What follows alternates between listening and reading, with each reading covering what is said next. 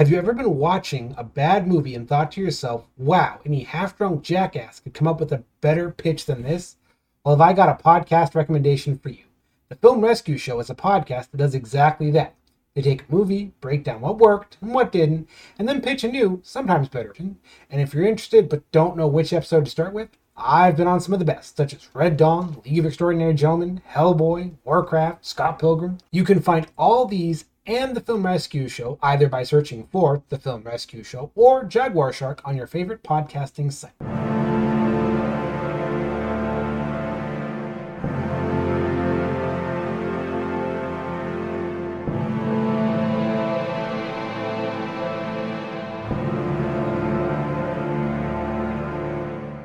Hello and welcome to Geeks with Shields, your home for all things good and nerdy in this, the darkest timeline. I'm Lord Commander Orc, and I'm flying solo this week because, despite my best efforts, Waxel still migrates south for the winter. That walrus DNA is a damn... So, gonna roll through the intro real quick so we can get to our guest. First things first, we're going to talk about our illustrious legion, the people that give us money to help fund the Waxel Project. Your dollars help make a difference. They are Pam Galley, Marquis, Chris Shipman, River Galley, Krug, Arthur Crane, Kevin Vay, Brendan Agnew, John Vinnels, Kit Kenny, Seth Decker, Donal Lucey, Carson Mel, Scott Rubin, Derek Scotty, and Peter Cook. Now, if you'd like to join the illustrious legion, head over to patreon.com/Geeks with Shields. If you join at the $5 tier, you'll get access to bonus content, and Patreon will allow us to keep some of that money. Now, let's talk to our guest this week. Guest up here. Hello. I'm Donal Lucey. I am an archaeologist and I am also a long-time fan of the show, so it is very weird but really great to be here. So thanks for having me on. I'm terrible at introductions. So I suppose I should say I'm a member of a group called Archaeologists Engage. So we are like a charity, and we encourage archaeologists to do public outreach, and we do public outreach and like community education about archaeology ourselves. So if that's the kind of thing you're interested in, we've got a website called archaeologists-engage.org, and we're also on a bunch of social media, Instagram, Blue Sky, and Twitter, Arcs Engage, and also on Facebook. And because that's not enough stuff for me to be doing, I also moderate the Ask Archaeologists group on Reddit. So if you've got any questions, you can head over that way. An archaeologist group that's on barely Reddit. Scratching the surface, man. I'm just thinking like an archaeologist group on Reddit is interesting, because ever since Google has gone to shit as a search engine, Reddit has somehow become the most reliable search engine you can get through Google. Yeah, bizarrely. It's weird. It's like, yeah, no, you're going to get some bullshit, but there's enough aggregating shit that eventually you will find the right answer faster than if you just type into Google. But there's also a weird trend now of people using Reddit like Google and just asking Reddit the question instead of going and Googling it. And it would take 2 seconds. Well, they ask the question. Google's gone to shit. Like, it's all AI generated ads and the Quora thing. It's like, yeah, I'm not sure. But I'm just like, I know what discussing just the history space online is like. So I'm just imagining archaeology on Reddit, and it's like, it can't be much better. Well, it's a minefield, which is kind of why I wanted to start this group, because I wanted there to be at least one place where you could get like decent, reliable answers without people talking about conspiracy theories and hurling abuse at each other. So I have to say there's a really good community on there. There's some great people who, devote their time to giving really good answers, and we get some really great questions on there as well. So it's going good. It's a little small but really fast growing group, and it's just a nice little haven there on Reddit where you can talk about archaeology. Interesting. Let's check that out. But on the topic of today's discussion, you are here as our archaeologist. We can actually refer to you as an expert, because you technically are an expert. And okay.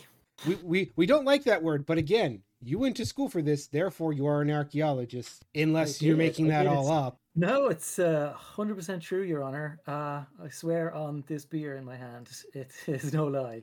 And I do, in fact, do archaeology as the day job as well. Although nowadays I'm like a desk archaeologist. I used to do digging, and now I'm mostly based in the office. I know it sounds kind of stupid. You're a retired archaeologist. I'm not retired. It's still If you're work. not in It's the like field anymore, come on, you're a desk so. archaeologist. I was chatting to a guy in the pub a while ago, and I said to him like, what's your job? And he said, oh, I'm like a forester, like I do forestry management. And I'm like, oh, cool. Like what? Well, it must be great working outside all day, in a forest. And he's like, no, I'm like desk based. So if you can have a desk based forester, you can totally have a desk based archaeologist. That's because England chopped down all their trees to make ships. You can manage your forests from your desks. Well, I mean, that's not wrong. Exactly. It's like he's not wrong. No, They did chop down a lot of oversimplified. their. But, I'm I just mean, saying, no one it was talks enough about to make England's ships. grand forests anymore that aren't owned by the royals. No, I mean they own everything. Man. You know what? Things being what they are, I'm probably going to go on some sort of watch list just for saying that. I mean, you're an Irishman times living in like, England. Aren't you already kind of on a watch list? yeah, it's danger zone. It's like, oh, they're crossing the channel. That's not how this works. It's the Irish Sea. The channel is when you're going to France. Ah, that's right. I mixed up my croissants. waterways. It's all water. But anyways, we are here to talk about, I think this is interesting. I think, hope as well, the kind of cross-phasing of archaeology in pop culture. And of course, we got to get this right out of the way. No, not all archaeologists are Indiana Jones. Indiana Jones is kind of a bad archaeologist in a lot of ways. Yeah, that's fair. That's definitely something I was going to touch on. Well, that's like the one everyone goes, like, archaeologist. Like, you mean the Indiana Jones? I'm like, no, because Indiana Jones never catalogs any of his finds. I mean, he's a good recruiter for archaeology. He's a great recruiter, but you can't just pick shit up and go, where'd you find it? Oh, somewhere over there. That's not how this is done. You need to log it. You definitely, I mean, some people still do that, which is very bad, but that is definitely not how we like to do things. I think that's a really good way to start it off, because that does sort of, I wanted to acknowledge that kind of serious side of it first, I suppose, before we start talking about all the fun stuff. Well, it's just like the most common go-to. Like, everyone knows if they had to name a pop culture example of archaeology, it's Indiana Jones. It's Oh yeah, absolutely. But he's like, so basically, so archaeology at its inception was something that was a tool of colonialism and imperialism, ethno-nationalism and racism, quite frankly. It was used, as part of a big imperial project by European powers to do and support lots of terrible things. It was an excuse to go other places and steal people's shit. Yeah, it was used as an excuse to do all sorts of stuff, and I mean, it's still used in that way today. Yeah, well, we're slowly trying to curb the grave robbing aspect. That's a whole other conversation. Oh yeah, I'm just saying, it's like, here in the States, like, we're just now passing a law that says, hey, you can't display, religious or sensitive Native American relics without the consent of the tribes. And it's like kind of weird it took us that long to get to that point. Yeah. But the really shocking thing is there's still a minority who want to bring that backwards. Oh, there was a whole thing last year where some archaeologists in America were like, no, it's for science. We should be able to do whatever we want with the Native American remains, and everyone else was just like, no, I know that get out. No. The British Museum's in a pseudo war with Greece, or has been in a pseudo war for a while now. I mean, I don't know. See, the museum might even give it back, but they're like not allowed to, because the government made a law saying that they can't give stuff back. Which sounds very British Museum. Nope. The law says we can't take back anything we've stolen. No take backsies. I believe it's one of the oldest laws. That's just... Yeah, I mean, their argument was like, oh, you've got nowhere safe to put them, and then the Greeks built this like really nice museum beside the Parthenon, and we're like, this is a nice place. It's a really, I have been to that museum.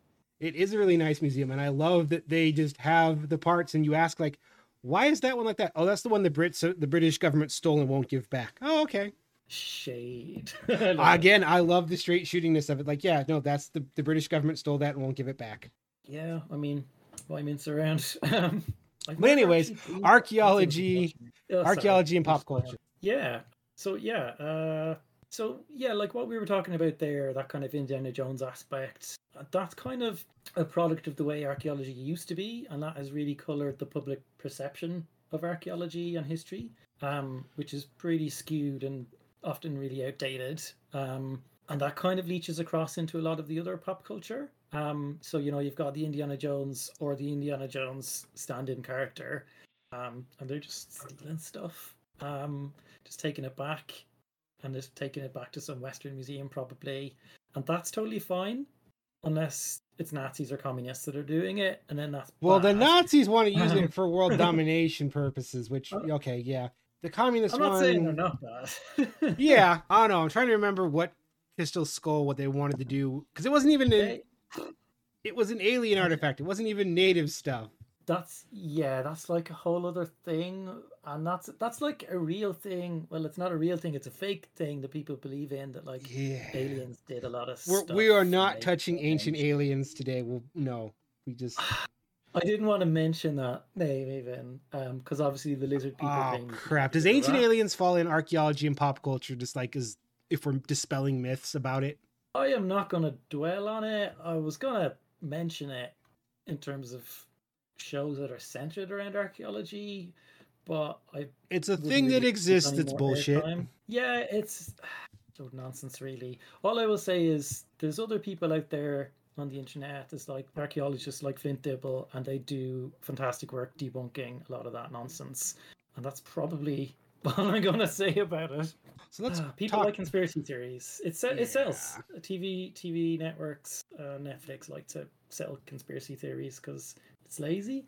Yeah, it is. Yes. Yeah, and it's easy to produce. Yeah, I mean, here's us with all our like reams and reams of scientific data, and some person is just like, yeah, but aliens maybe. But what if aliens? And it's like, well, we have to hear both sides. Yeah. It's like, yeah, it's I'm tired.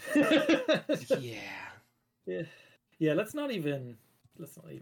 No, we're trying to do the positives. The ancient aliens road. So, what are some of like the fun, like Indiana Jones and the pop culture one? It's fun.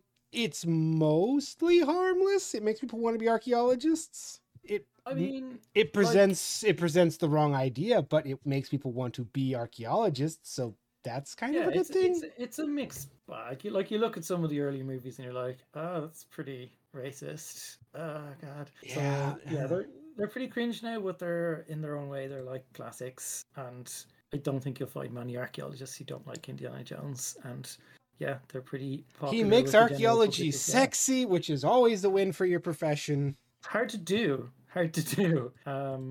Yeah, I think a friend of mine once mentioned that like Indiana Jones with his shirt hanging off on that rope bridge was like their awakening. Yeah, I can believe that. Yeah, that's fair. He made the fedora cool, and then the internet made it permanently uncool. Oh, so not cool. Yeah, I mean, did he make whips cool? Maybe. Whips have always been cool. Whips, again, like archaeology, problematic history, still cool. I don't know where that came from, the whip thing, though, because like I think they just made it up for that movie. I've never really seen it in anything else. I've never seen any other movie character manage to pull off a whip without being like Catwoman. A bit creepy. Oh yeah. Well, you could argue Catwoman's a bit creepy. That's a whole other podcast. That's the After Dark podcast. Eat your face off or whatever. Mess with Catwoman.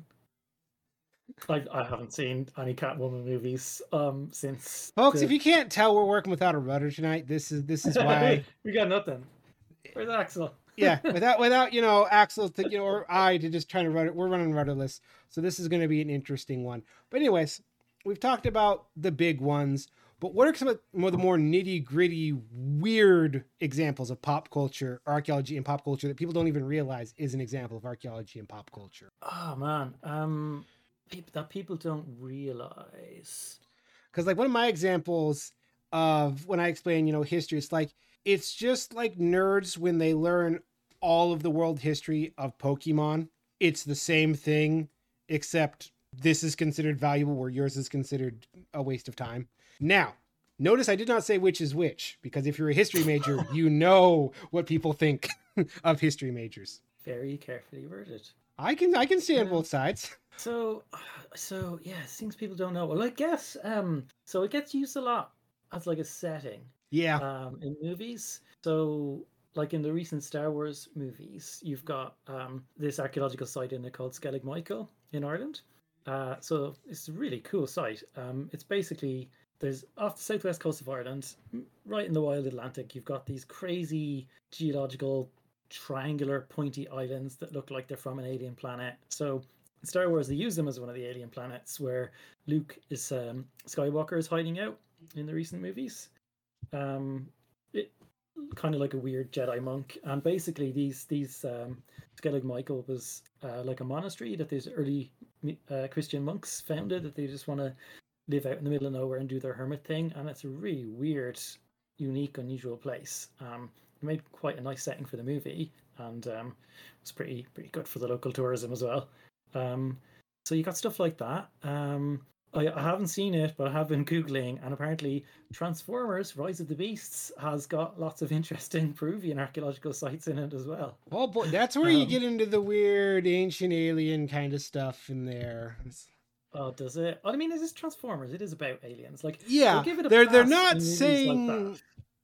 they're not doing, no, the Transformers helped build this like the pyramids. That was more just like, hey, we need to go to Peru because Did they do that? it's like the second Transformers. The pyramids were built by Transformers who enslaved humans. Please God, no. I didn't know that, but I'm not traumatized. That was one. I'm like, listen, there's so many things about that don't work. Like we know what the inside of the Great Pyramid of Giza looks like. It's not an alien starship. Yeah, but like the Decepticons made people hide the evidence that they were ever there, I guess. So all that evidence we have that like the pyramids were built by workers, and all the evidence on how they did it, it's all a hoax by the Decepticons. It all makes sense now. That makes more sense. You've converted me, man. That's wow. Like, I'm really trying to. That's not what I expected from the outcome of this podcast. I now believe the Transformers built the pyramid. And there goes our expert tag. Bye. Expert says that Decepticons helped build the pyramids. I'm like, well. Oh dear.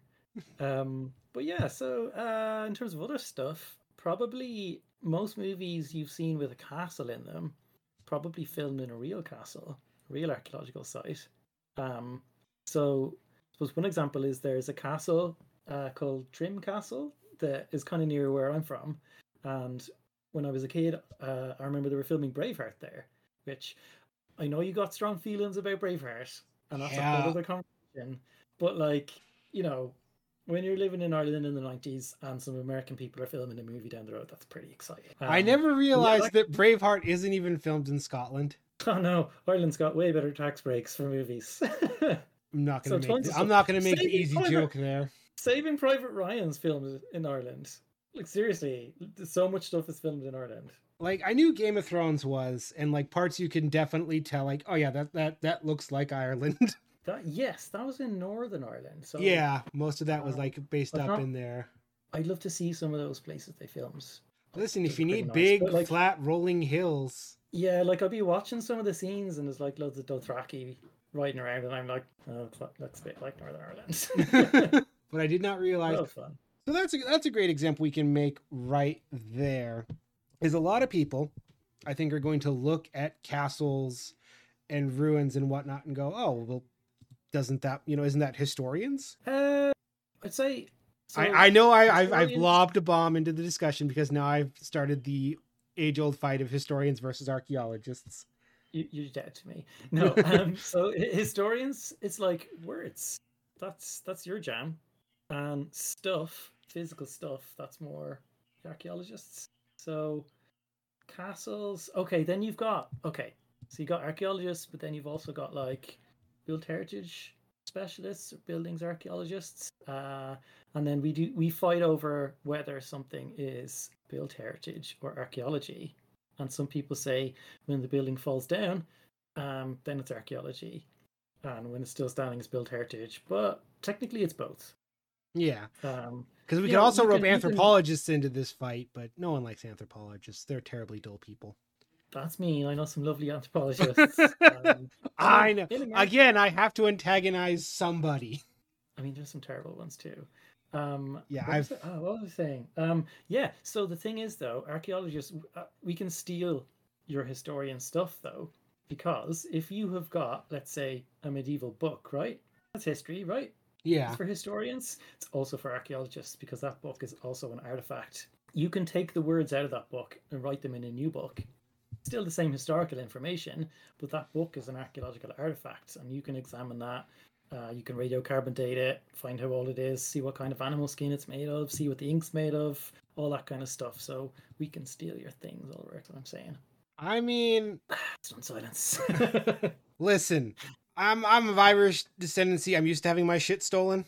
You're of Irish nationality. You know what it's like to have people just bust in and steal your shit. I'll be honest, it's never happened.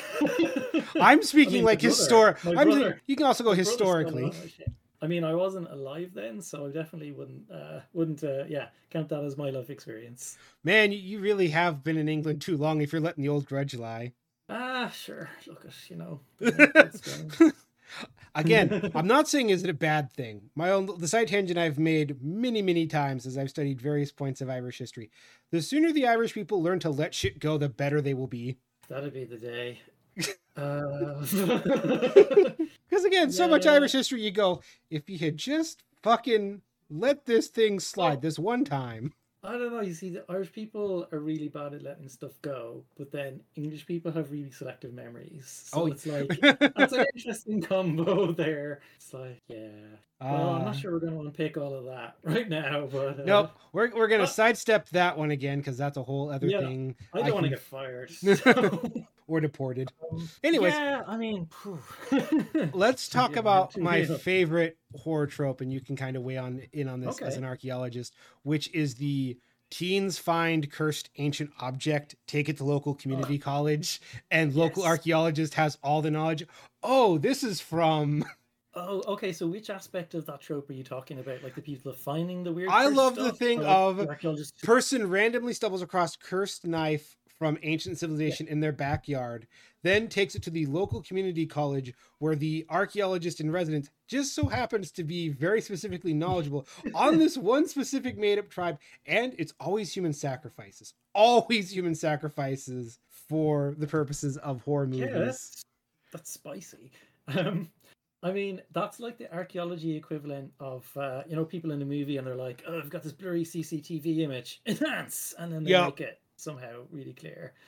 Well, yeah, that's like a big thing in archaeology trope, isn't it? Where you get the archaeologist, and it doesn't matter what artifact you bring them, they speak like 50 million ancient languages. That's the other fun thing is you're all multilingual, including dead languages. Like, I mean, most people who specialize in that sort of thing probably speak one dead language. But then if you get 3 of those people in a room, they're all going to completely disagree over the interpretation. So, I mean, if you're trying to find out how to stop the ancient curse, that's probably not very helpful. So I see why they have to streamline that in movies. So, one of them doesn't say, oh, God, you must stop the sacrifice by like the 12th of whenever. And the other person is like, something 25 pieces of wood, send them to me now. Like, I don't know what this says. I'm just coming up with my favorite one I would love to see is because again, or half the time this is an idol from the ancient gods so and so of the Sumerians, and like it's always Sumerians and Babylonians. Sumerians, yeah, they're good for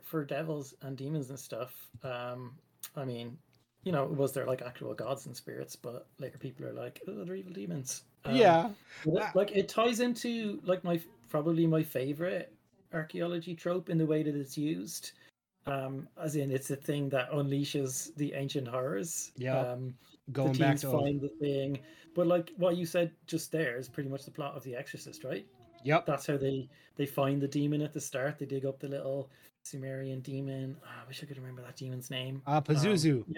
Pazuzu. It's a good name. It's one of those weird names. I'm like, okay, the demon Pazuzu. All right. Well, maybe to the ancient Sumerians, Ulrich is a weird name. I'm sure it is. But that's like the other funny thing is if you got a group of archaeologists that all were, let's Babylonian experts, they would not agree on like this is the correct interpretation of this specific god. This doesn't happen. God no. I mean, half of us would be like, how do you know it's a god?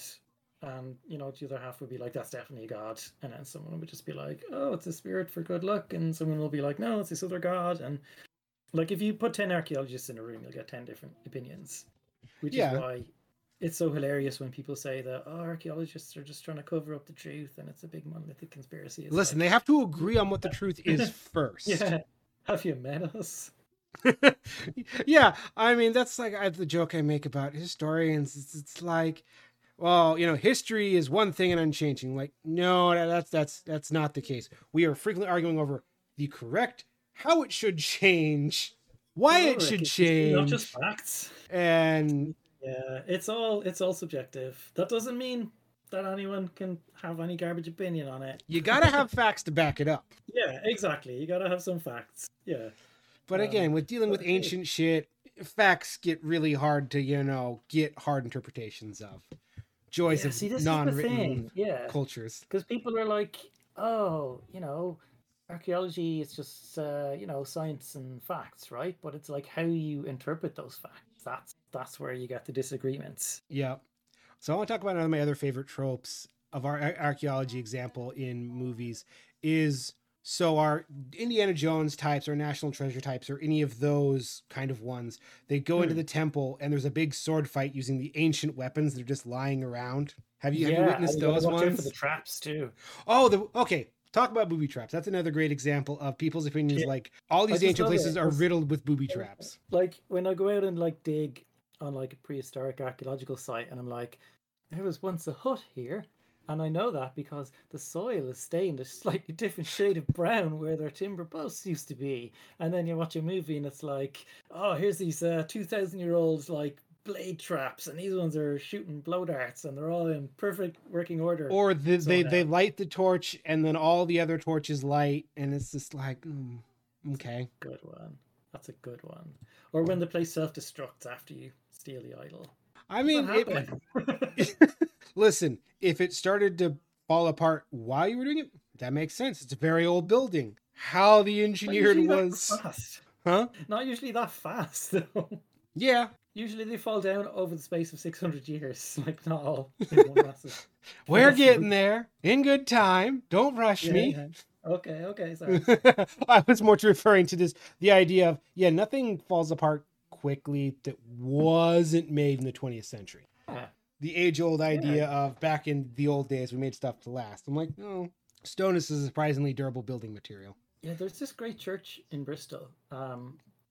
It's got like a big leaning tower on it. And basically they built it on a swamp. So it's like sinking into the swamp. Like the famous Monty Python castle. I was gonna say, is this Swamp Castle? It's basically Swamp Castle, yeah.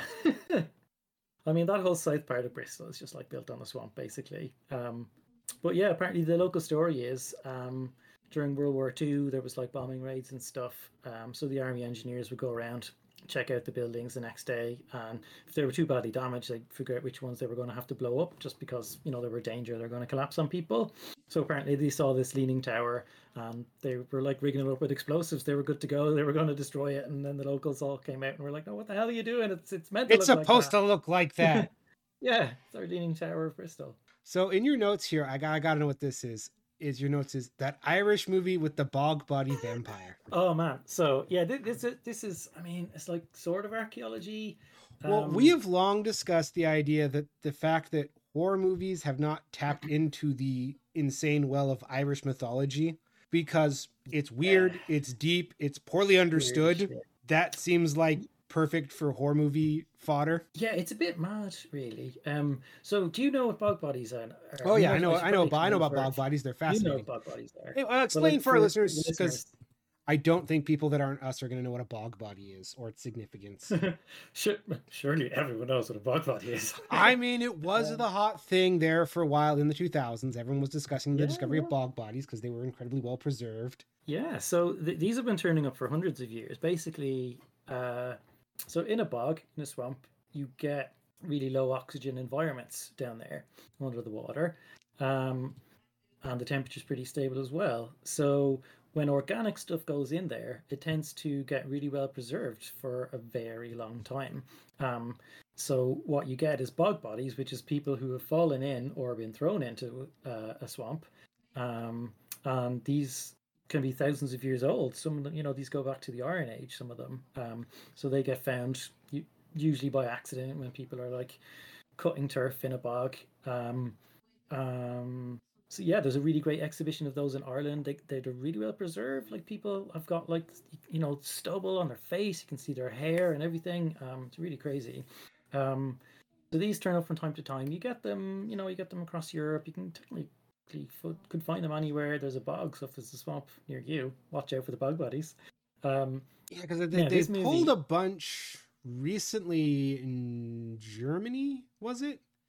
They found a couple. I didn't hear about that, actually. No, it might have been a few years. It might have been in the last like 5 years or so, because time. They just found one in Northern Ireland like this week, which is pretty cool. And I think they've already radiocarbonated it to the Iron Age. See, that's the big important thing. Like what I'm interested in the bug ways is it's really as I understand it, some of the best ways to study Iron Age civilizations. It is in a way, because you get organic preservation you don't get on an archaeological site. Normally. You're getting hairstyle, clothing, sometimes. Yeah. A lot of cultural stuff that we just can't go and like, this squiggle's on these rocks. What the fuck does that squiggle mean there? And is it symbolic of something? Is it? Well, like there's this one bog body they found in Ireland, and it still had his hair gel in. Yeah. And a really distinctive hairstyle with his hair gel. They were able to examine the hair gel and like find out there was like ingredients in it that came from the continent in Europe and were imported really long distances. So that's already telling you a massive amount about the society they live in and the trade networks and wealth and all sorts of things. Yeah. And yeah, it's just really cool. So what is this bog vampire? I get the idea. I'm already like, okay, I can see it, because they're kind of creepy looking mummies. They look kind of like jerky in a way. They do look like jerky. Okay, this is driving me crazy because I saw this movie a couple of years ago. I loved it. I really want to watch it again. I can't remember the name. So if anybody knows the name, please tell me. Because if you Google Irish bog body movie, you just get this other one that comes up called Secrets of the Bog, which was just like a joke movie. Anyway, this one. So the farmer is it Boys from County Hell? What is that? I don't know. That sounds ropey. Again, County Hell is just like you didn't think very hard on the title, but supposedly the very first vampire rests in a small Irish town held underground by a pile of rocks. And that's where Bram Stoker got the idea for Dracula. Oh boy. That's where Games Workshop got the idea for Nagash in Age of Sigmar. Did you know the very first vampire is hanging out under a well in Ireland? I mean, we get a blame for a lot of stuff. I was watching Buffy there the other day. Great show. But yeah, I didn't realize when I saw previously Angel was supposed to be Irish as well, so we get blamed. Oh, when David Boreanaz tries his best at an Irish accent, it is physical pain. They're like, listen, I've experienced my fair share of bad ones, but it's really rare that you get one that's just like, no, stop.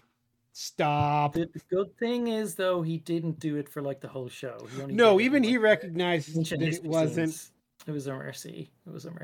But anyways, weird bog vampire. That's not this one about the very first vampire, which apparently Ireland is holding on to under a pile of rocks. Are we?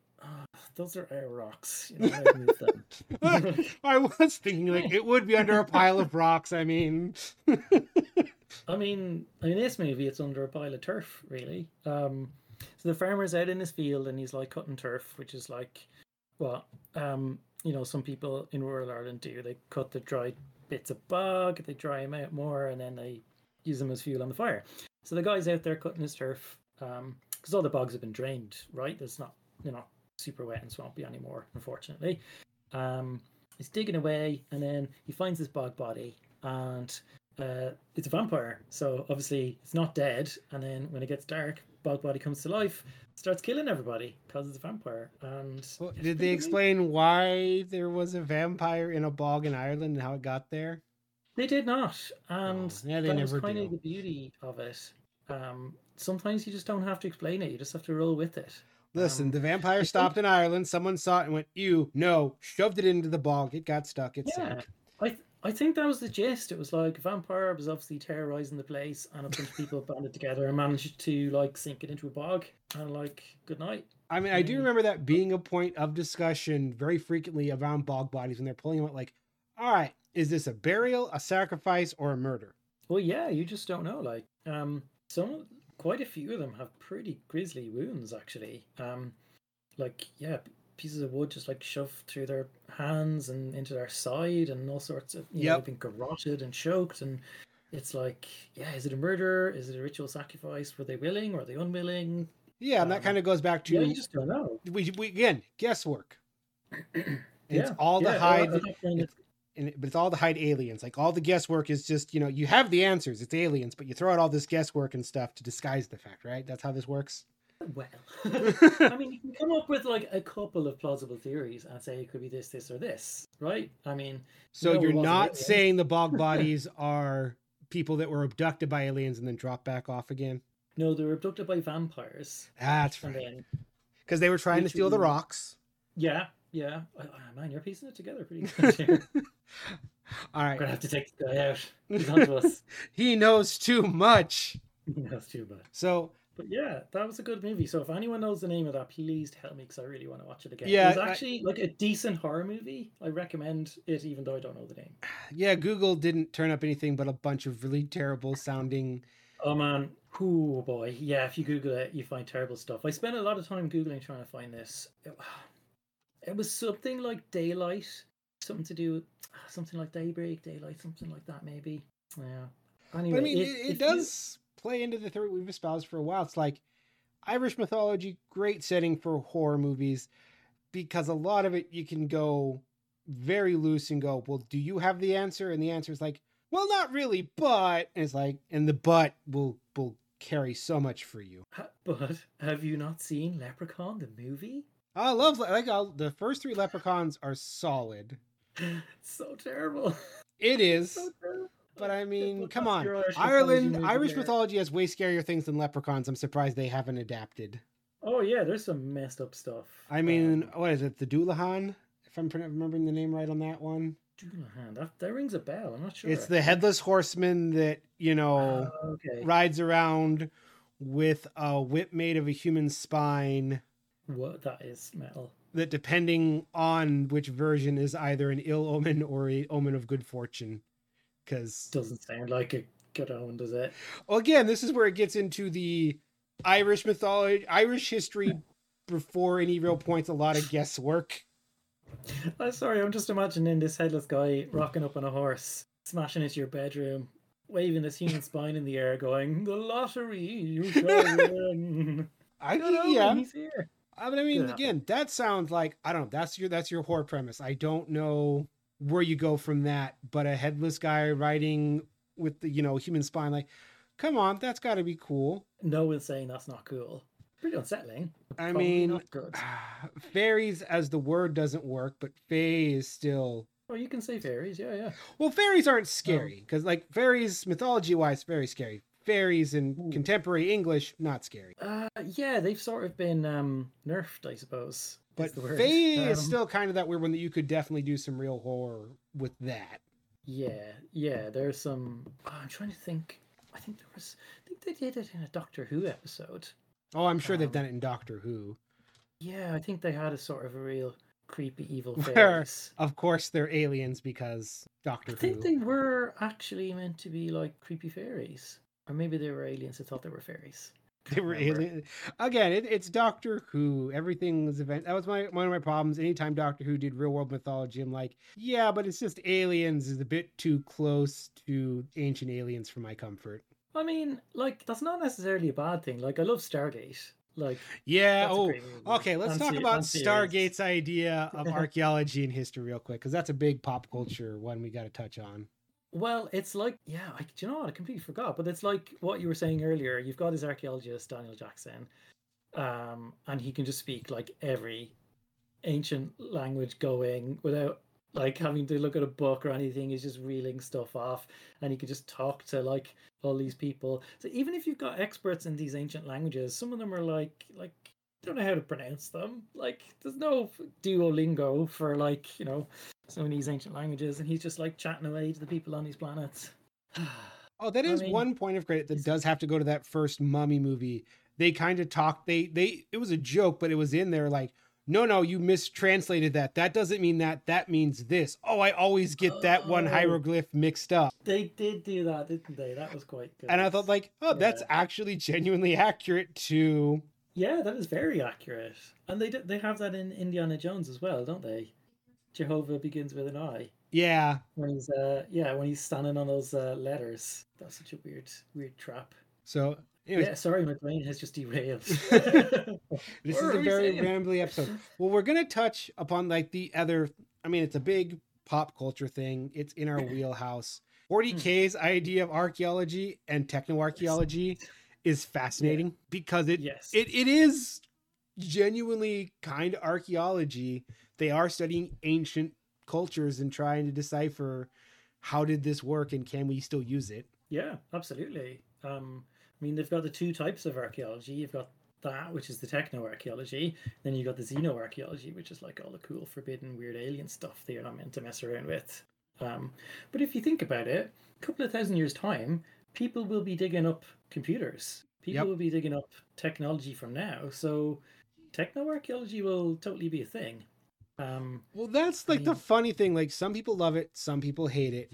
But when 40K makes direct references to stuff from our timeline, like when they hmm, talk about the great bard Shakespeare, yeah, I mean, like a I lot of don't. people lose their shit over that. Like it doesn't bug me because it's funny and it can they interpret it in a weird enough way. It's like, no, this feels like it's generally gone through the filter of history that they've forgotten 90% of it, but they have this vague outline. Like the idea that monkeys had stingers in their tails because otherwise why would they Yeah. have such long tails? That is the exact kind of thing that we may not like to admit it, but a lot of study of history is kind of like random guessing. Like I think this is what it was. I mean, based on the evidence, Yeah. this makes sense. Well, that's a very good example of how interpretation of the evidence is subjective. So yeah, you got this archaeologist, and well, he finds a skeleton of a monkey, and he's like, well, yeah, why would they just have a long tail for no reason? They must have had a weapon on the end of it, because yeah, that's his mindset. Everything's some kind of weapon. Everything's really dangerous. Yeah, so he interprets it that way. Well, even like a lot of this stuff they're pulling out in the 1800s, like a lot of stuff was deemed fertility item, and now it's like that is not what that was. It Oh was in yeah, fact I something. mean, It was an agricultural tool. Not everything was. Not every phallic shaped object was a fertility item. exactly. Not every dildo's for fun. Some had religious significance. Yeah, exactly. Which you What think was I I'm going to joking? say? I'm not. No, he is true. That's not grammatically correct. He is speaking the truth. Damn, I was going to say something there. Well, yeah, but Yeah, I like mean, Warhammer's archaeologists idea now of how they do will. archaeology. Oh yeah, no, just quick segue. Or sidebar. Like plenty of archaeologists now still interpret stuff real bad because they are too influenced by, I suppose, their ways they want to interpret things. So it's Yep, like you dig up a grave and there's like skeletons of two guys in there like spooning or holding hands, and they they're were like, just oh, really these good friends. are real good friends. It's like, no, can't possibly entertain any other interpretations there. Nope, nope, nope. Yeah, Um, no, much as I love, and I will use the broad field of history to cover history, archaeology, anthropology, that whole big social sciences group. For better or worse, once we get certain ideas entrenched, it's really hard to get away from those ideas. I yeah, mean, yeah. my immediate go to examples are any history regarding the Roman Empire and what is currently going on as we try and recontextualize the Spartans of ancient Greece. I have nothing Um, but admiration for people that are engaged in those two studies because who boy. Hmm. There's a lot going on there. Yeah, you probably know better than me, but Well, it's cool. basically like People certainly trying have to get away preconceptions. from ideas that have been set and agreed upon for decades, and now as more archaeological evidence comes, like it wasn't that black and white, it wasn't that simple. Well, no, exactly. Yes, the Romans conquered the world, but that doesn't mean that nobody else, everyone was just kind of waiting around for the Romans to show up. Is Coming over one, here, stealing our rocks. yeah, but like that is an idea I have watched blossom in the last 30 years. Is like, no, the British Isles were not isolated, just hanging out, going, boy, someday someone's gonna teach us about agriculture, and then oh boy, It just grates my cheese, man. When you get these Roman movies set in Britain, and it's just like some kind of unspoiled forest, and then I just look at a book, and it's like, oh, there were people living literally everywhere, and farms everywhere, and freaking roads, and all sorts of stuff. But that's the part where like the fun parallel with Warhammer is we get new information, we form new ideas, but it's almost rejected. Like, no, there's no new ideas. We have this one established thing. We will maintain this one established thing. Yeah, I suppose it's kind of satirizing academia or some aspects of it. And again, that's why I said when I was speaking the broad social science historical grouping with all those ones is so much of that is once this idea has been published and proven, it's a fight to go, well, actually this new evidence suggests maybe this wasn't the case. You've got an evidence threshold you got to get over. But even once you're over that, I mean, if you try to do that in 40K, they will like burn you. So and in academia they just blackball you. I don't know what that means, but it sounds bad.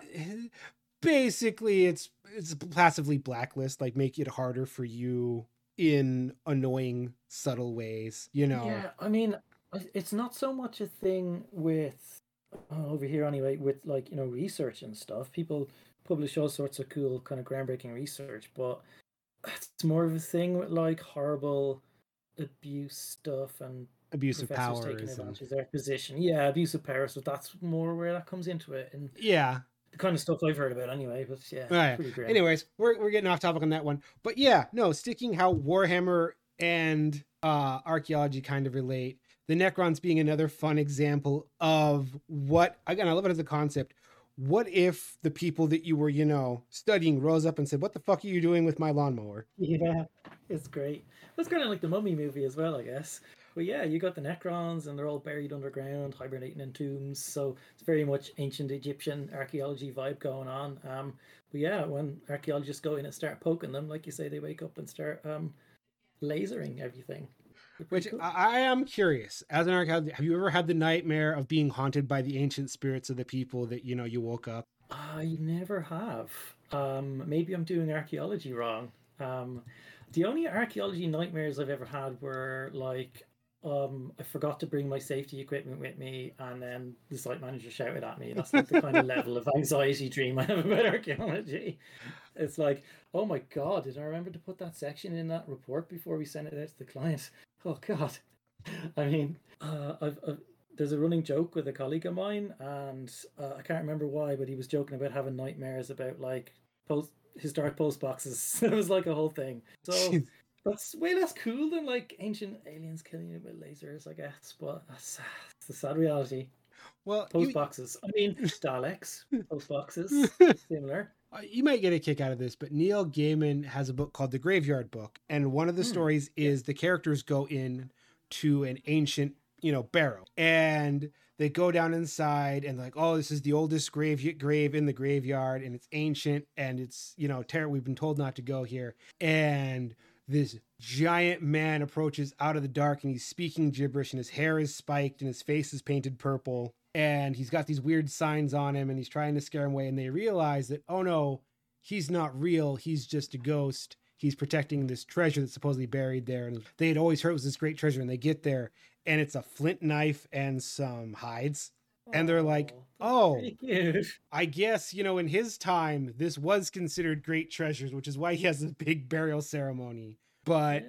And I thought, nice. Like, the man, and he's got his little flint knife that he loves, and he's got his hides, and he's protecting them. Oh.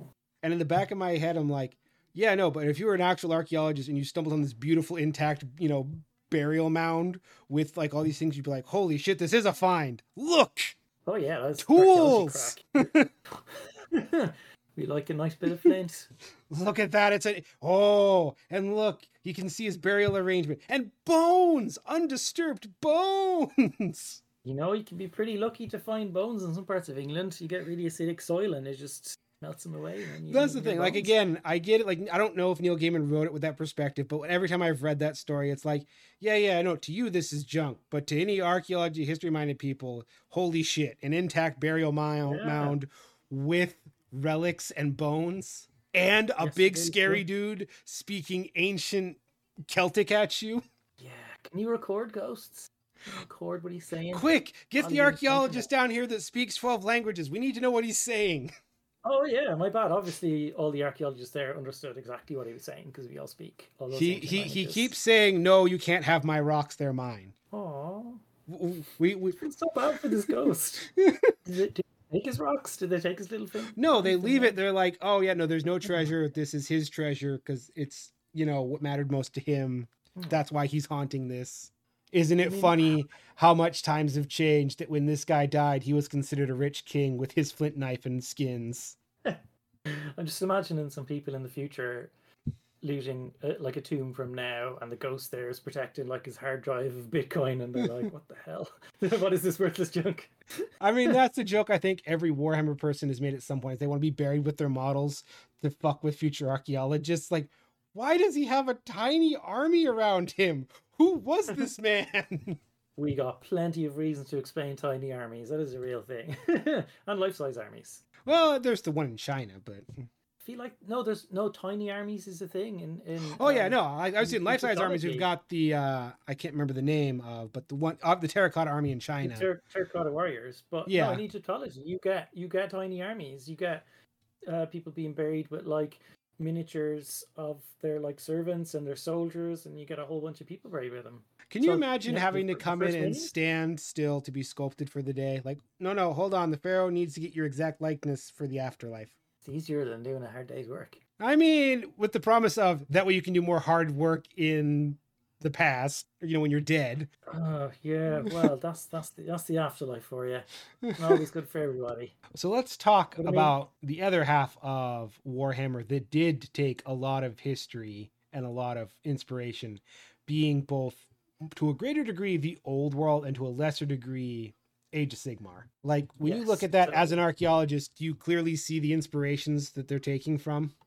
Yes, and I'm so there for it. I love it. I mean, like, everybody knows Lizardmen is basically like Aztec, Mesoamerican, Mayan archaeology. You've got the cool, step pyramids. They copy some of the artifacts. You got cool obsidian stuff going on. And you've got the Tomb Kings, which are literally just ancient Egyptian mummies. When I discovered that, when I discovered that Ushabti was an actual thing in ancient Egypt, I'm like, good on Games Workshop. Oh, yeah. They a lot of that is real stuff. Okay, like the giant stone scorpions, sadly, not real. They're just buried underneath the Great Pyramids, waiting for the activation beacon from Mars. Yeah. Biding their time, those scorpions. But one of my favorite things is the barrow wights that you get in the Empire, because they are always described as having like bronze armor. So you've got this whole picture that they're from the Bronze Age, they're from a previous technological age, and it's in the past. So you got that nice bit of archaeology there as well.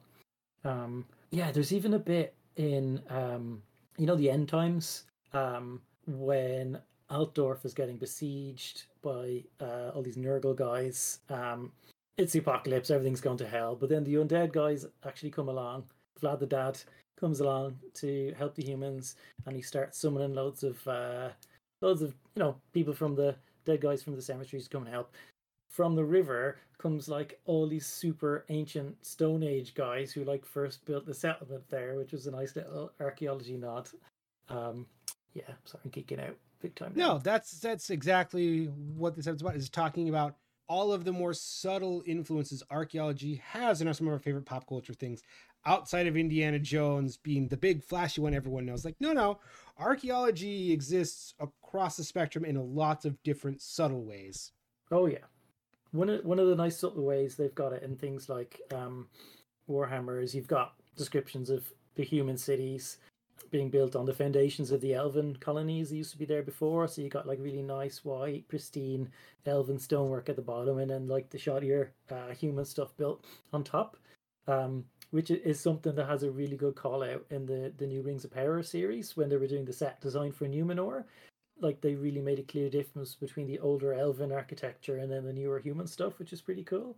So yeah, it gives really nice inspiration for set design and world building, and lots of that little flavor that goes into kind of build up these settings. Well, yeah, because that's based, for people who don't know, real history. we build on top of the shit that was there before us because it's easier. Oh yeah, absolutely. Trying to think of a nice example now, but like, yeah, you've got some castles in England that are like, Roman stonework at the bottom, and then medieval stuff, and then post-medieval and on top, and you've got centuries worth of stuff. Yeah, Yeah, some buildings you can look at and you can just read the story of the building and the changing masonry in it. It's fantastic. yeah. And I was gonna say England's a great example because so much of it is built on the top. A lot of the oldest stuff is built on top of the old Roman, structures, or it is still the old Roman structures. Yeah, yeah. I mean, yeah, if you really want to see that stuff, yeah, go to like Italy or Spain, and it's just crazy, Yeah, absolutely just crazy amount of the stuff the like that amount there. of times that I read a story of Italian construction crew unearths ancient Roman something. It's just like, yeah, you can't really go Oh, anywhere yeah. without finding You can't throw a something. stone over there without the stone also being an artifact. Yep. No, that was the Yeah. coolest thing I remember. I was in Italy and they were doing some construction project and they'd stopped it because it was a big discovery. And then I discovered a little later, they stumbled in, it was one of the oldest tombs ever discovered in Rome. And they believed they were calling it the tomb of Romulus because they believed it dated back Yeah. to the founding of Rome. Mm-hmm. And they discovered this totally by accident. Jesus, nice. Because again, I'll have to construction, look that but up. so much of the time, that's exactly what happens. Oh yeah, that is like my job basically, working around archaeology in construction, like planning before they do the construction. So this stuff isn't a surprise. Trying to find the archaeology first. Um, yeah, nobody likes finding it when they're in the middle of building a house because that's complicated. Which king was it they found buried in a parking lot? That was Richard III, I think. Yeah. I mean, they were looking specifically for him, which is even crazier. But Yeah, yeah, but still found in a parking lot. I mean, I'm working on a project at the moment, and it's a castle, and it's also under a car park because you get big wide bits around castles, and people just tend to like pave over them. Well, I So it happens mean, a lot. that's like the other kind of unsung or less talked about part of, and especially here in America, of trying to preserve historical regions from development. Hmm. Like the big thing here in the US is we have so many Civil War battlefields that we Yeah. try and preserve that are constantly getting shrunk down and shrunk down to make room for highways, byways, parking lots, parking structures. And again, it's just teams of archaeologists going, no, we have to preserve this. This was an important place. And that's here in America where we have more space than we can ever use. Europe, I know it's much more cramped and the argument's probably a bit harder to make. Yeah. I mean, at the end of the day, though, like are people going to come and see a battlefield, or are they going to come and see a road? you know. It's I pretty cool. mean, Which I'm one is not the better right person to for ask. I local will happily culture? go on a battlefield tour. No, that's what I'm saying. I mean, it's good. People will come and see battlefields and historic sites. They add to the local community. They're not just for tourists, but have a nice heritage around. Yeah, but I Makes imagine the it gets place a kind of better harder place to when you're live. like, no, you can't build a road here. There was an Iron Age village we need to study. Because Iron Age village, not as flashy. Depends. It depends. You If get you some still nice have ones, standing but structures, because like I know Ireland has a couple like recreations of Iron Age cities and a couple still standing style, well, not still standing, but we got some like stone forts and stuff. yeah, that you can actually Um, go. they tend not to fall down. Again, But yeah, stone, surprisingly durable. lots of earthworks, like ditches and banks. So yeah, lots of Iron Age forts like that. Um, More so in the like west and south of the country where there's been less ploughing, because ploughing has obviously destroyed a lot of archaeology over the years. That and If everyone's only kind we of didn't need to hoping. eat. Yeah, you didn't have, basic farming techniques until the Romans gifted them to you. I mean, they did invent some cool stuff. I'm not trying to take away from Rome's, but if you don't know, there is this predacious myth that everywhere just kind of sat around shoving berries up their nose till Rome brought them enlightenment. I mean, that's the Romans' story anyway. That's the Um, Roman. That's the story that the Victorians picked up on because it made them I, I, feel I think big. you're straying into a whole other episode here. I am. This is again very Getting into a rudderless. whole one But about that. this is all to build up the importance of archaeology, because archaeology comes and says, no, that's not what they were doing. In fact, they did all these other great things, and that's why you should support and make sure archaeology stays well funded. Exactly. Because if you Doing don't, cool stuff. I mean, we didn't even scratch on all the crazy cool ins and outs that archaeology does play in pop culture. We just kind of hit like the big keynotes, I think. Yeah, there's just so much. Like, yeah, there's like archeo gaming, which is like a whole other thing. But yeah, I guess we're pretty much out of time now. Yeah, we're about near the end. So we always end with, if you have any concluding thoughts, any real strong feelings on archaeology's relation to pop culture, or how pop culture has reflected archaeology. I really wanted to talk about archaeology in Star Trek because that basically pings off those main kind of pervasive tropes I was talking about, as like we were talking about as archaeologists, as like the looters just stealing stuff, and that is what is picked up in a lot of pop culture. That archaeologists are just looting, just stealing stuff. Yeah. I mean, we try not to do. I do love that Far Side comic. I don't know if you've seen it, where it's the people in their huts and they're grabbing their stuff as they go, "Oh no, it's the archaeologists."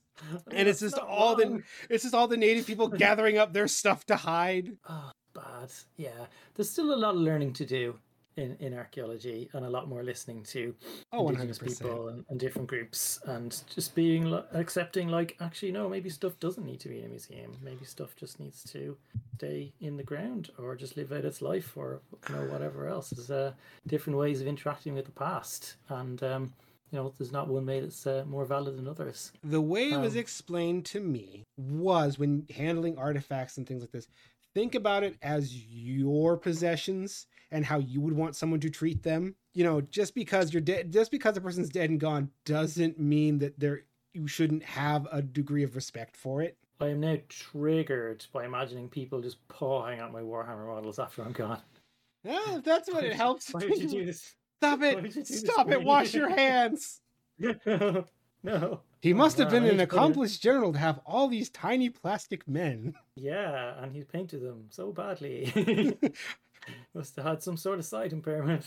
No, it's religious significance. The bad painting means that they were religious. And he was a war god. That has to be. He has all of these idols dedicated to him. He was a great and powerful war god. Yeah, I'll take it. Which is the other funny thing. Again, we think about, I don't know if we ramble on, of how we look at the average person and like, yeah, I know. But then, like, when it gets viewed through the lens of history, it's like, who was this great and powerful conqueror? And it's just Fred from down the street. He just happened to be at this battle this day. Well, I mean, yeah, some of these bodies you find, you just don't know, really. I mean, like, there's a lot of ones, like early medieval ones in Britain, right? You find a body with a sword and people are like, it's a warrior. But actually, it was like a big part of culture at the time to just like have these objects as status symbols. You've got a sword, it's their equivalent of like your AirPods or whatever. That doesn't mean you're a warrior, So there's stuff like that you got to be real careful with interpretations. I'm sorry, I just imagine future archaeology going, oh, it's another one with AirPods. He must have been a great musician. Yeah, exactly. Exactly. That's unfortunately the way it goes. Yeah, I don't know. I think that's more of a benefit than it's a perk, not a flaw. At least we're trying to think about it more. Yeah. Now. Like you've got stuff where like people find a body with a sword and they're like, definitely a warrior, and then they look at the skeleton, they're like, oh, it's actually a woman. Can't possibly be a warrior. Can't be a warrior. Nope. But look at all these nicks on the bones. Like, no, those are bones from nicks from childbirth. Yes, childbirth. Very aggressive childbirth. It's like, look at the evidence you got in front of you and make interpretations based on that and not your preconceptions. That's what we got to try and do these days. Right. That was the whole point of this episode. Then not all archaeologists are Indiana Jones. They're not grave robbing thieves. They're generally trying to preserve. Most of us are very nice. Buy us a beer or non-alcoholic beverage of our preference if you meet us, and we'll tell you some interesting stories.